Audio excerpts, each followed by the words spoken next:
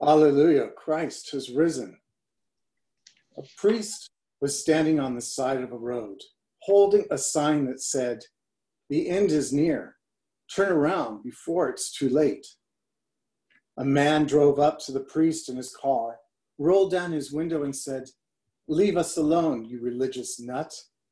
He rolled the window back up and drove off in anger. The priest thought to himself, "I knew my sign should have just said, 'Bridge out.'" Maybe it's kind of a blessing that I can't see you all shaking your head at me. But today, we're on the road. Jim Forrest, in his book, The Road to Emmaus, Pilgrimage as a Way of Life, said that roads are the circulatory system of the human race, and that they are the original information highway. So before the written word, roads have linked us from house to house, from town to town, and city to city. Without roads, there are no communities. Roads not only connect towns, but gives birth to them.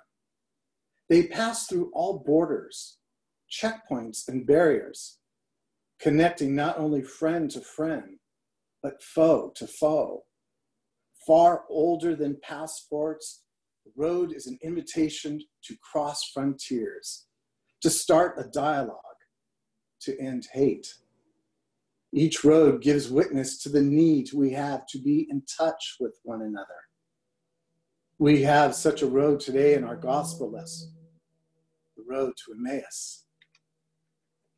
Two people, not well-known disciples, but disciples nonetheless, are walking to Emmaus and discussing the recent crucifixion of Jesus. We know one of the disciples was Cleophas and the other, his traveling companion. They are struggling to reconcile the events they witnessed with the identity of the one they believed to be the chosen one of God, the Messiah. They sought answers, some way to reconcile the death of their beloved Messiah. They knew what they saw, what they experienced, but they couldn't come to terms in their minds regarding their own presumptions regarding the Messiah. They exchanged meaningful, impassioned words, but until, unbeknownst to them, Jesus himself walked with them, their exchange only amounted to more confusion and despair. Especially, it seems, when they had to explain those painful events to a stranger, an unannounced eavesdropper. There seems to be a bit of irony in their desperate search for truth until truth himself walked with them. There is something precious in the picture of Jesus walking with us in our darkest hour. Jesus, the Word, opening scriptures to explain it to all, beginning with Moses to the prophets to the Psalms. We find him, the Alpha and the Omega, the beginning and the end. We are assured that if we seek him throughout his word, the Lord God will be found by us. What the natural eye cannot see, the Spirit will surely reveal. And what they could not see, that the Messiah must suffer and die before he could enter into his glory. The Psalms tells us that one may experience sorrow during the night, but joy arrives in the morning. These two downcast disciples needed to see and live that truth. Through their pain, they could not see that Jesus' suffering would translate into their eternal joy. Maybe God had prevented them from recognizing Jesus so they would have an opportunity to see with real clarity. They needed to understand by way of his recounting of scriptures concerning himself. Had he immediately revealed himself to them, it would have been obvious that he had indeed risen. However, it might have been imperative that they first see with their hearts and their minds before recognizing him with their natural eyes. Jesus desires for us to share him with others through his word first. That is what they needed to see first. They needed to see Jesus, the Messiah, foretold throughout the scriptures. It is only after this knowledge that they and that we can move into the act of hospitality. Speaking biblically, hospitality is treating strangers and friends alike. It is welcoming one another into our homes and lives. Hospitality is our sacred duty. The disciples offered hospitality by asking the stranger to come and have a meal with them. Only then, in the blessing and the breaking of the bread, did they see that it was Jesus in their midst. Knowledge and hospitality should be a part of our everyday experiences. Let us respect knowledge we can gain from the scriptures. But let us remember that perhaps it is only when we go the extra step and do the equivalent of inviting the stranger in that we are going to have a chance of recognizing something more in the encounter. The real meeting is the one with Jesus seen in another. These last several weeks, the youth group has been meeting through Zoom. Part of our meeting is to check in with each other and to take a pulse of the group. One of the questions that I opened up for discussion was to ask them, what do you miss about church? Now, I was a little surprised by the answer I got. They said it was the pita bread. You see, we share pita bread and hummus during our meetings, so yes, pita bread was what they missed. Now, that certainly got my attention. I needed some clarification, so I asked them, you mean it's not the music? Sorry, Father Bill. The sacraments? The being of service at the altar? Nope, it was the pita bread. So now I'm really intrigued. I know there's more to this than that. I ventured deeper into the discussion for my understanding. When we move further into the conversation, what I determined is that what they meant was that they missed the sharing of the bread and thereby the sharing of community.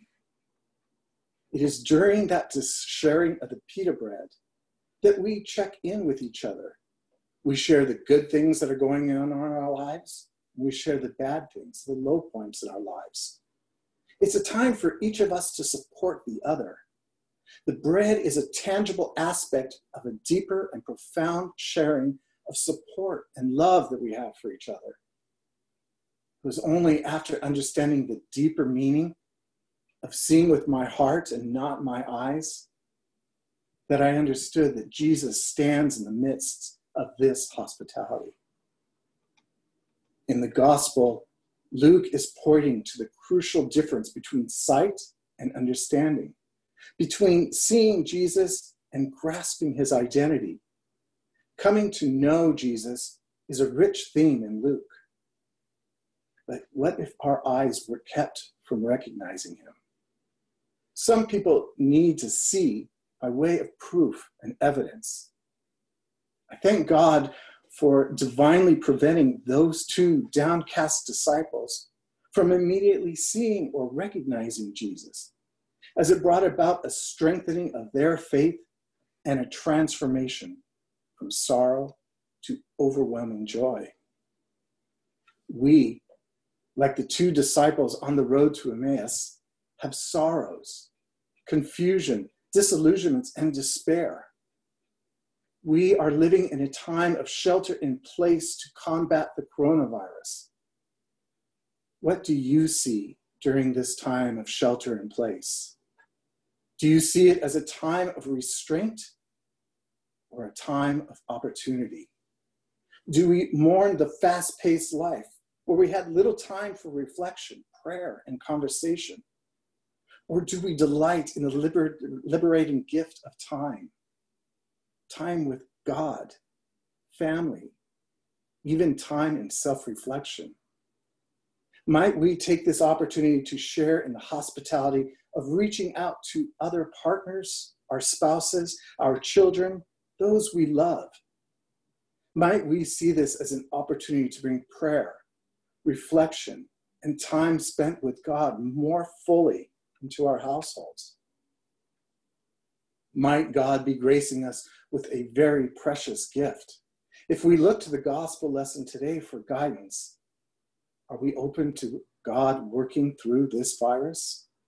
Is there an opportunity for us to look at this time in our lives in an unrecognizable way? How might we navigate the road onto which a renewal of our spirit is granted? Might it be viewed through the traditions of the Sabbath? Sabbath comes from the word Shabbat, which essentially means a day of rest. It is the fourth of the 10 commandments. Remember the Sabbath day to keep it holy. What if we view this portion of the road of our journey as a time to focus on knowledge and hospitality, time with our scripture, and reaching out and sharing with others, reaching out to others by phone, email, text, or even a letter, a time to renew connections with others and make new ones? Can you think of a relationship that has fallen away? Might this be a time, especially during this time, to salvage it? I invite all of us over these next several weeks to reach out to others through hospitality of words, a sharing of support and love you have for each other. This has been sitting on my heart for the last several weeks. In sharing it with my spiritual director, she shared with me a poem that I would like to share with you. It is a poem by Lynn Ungar called Pandemic. What if you thought of it as the Jews considered the Sabbath, the most sacred of times?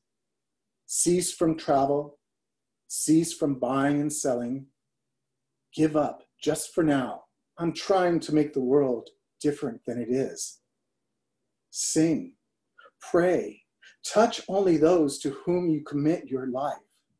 Center down, and know when your body has become still, reach out with your heart. Know that we are connected in ways that are terrifying and beautiful. You could hardly deny it now. Know that our lives are in one another's hands. Surely that has come clear. Do not reach out your hands. Reach out your heart.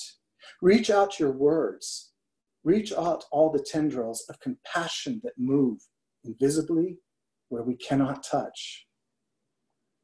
Promise this world your love, for better or for worse, in sickness and in health, as long as we all shall live.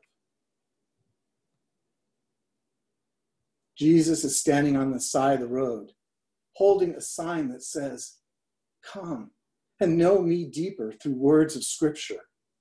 Come and know yourself, your spouse, partner, children, those who are sequestered in a deeper way. Won't you come? May you see this part of the road, this part of sheltering in place, as a gift from God, a gift of Holy Sabbath. Amen.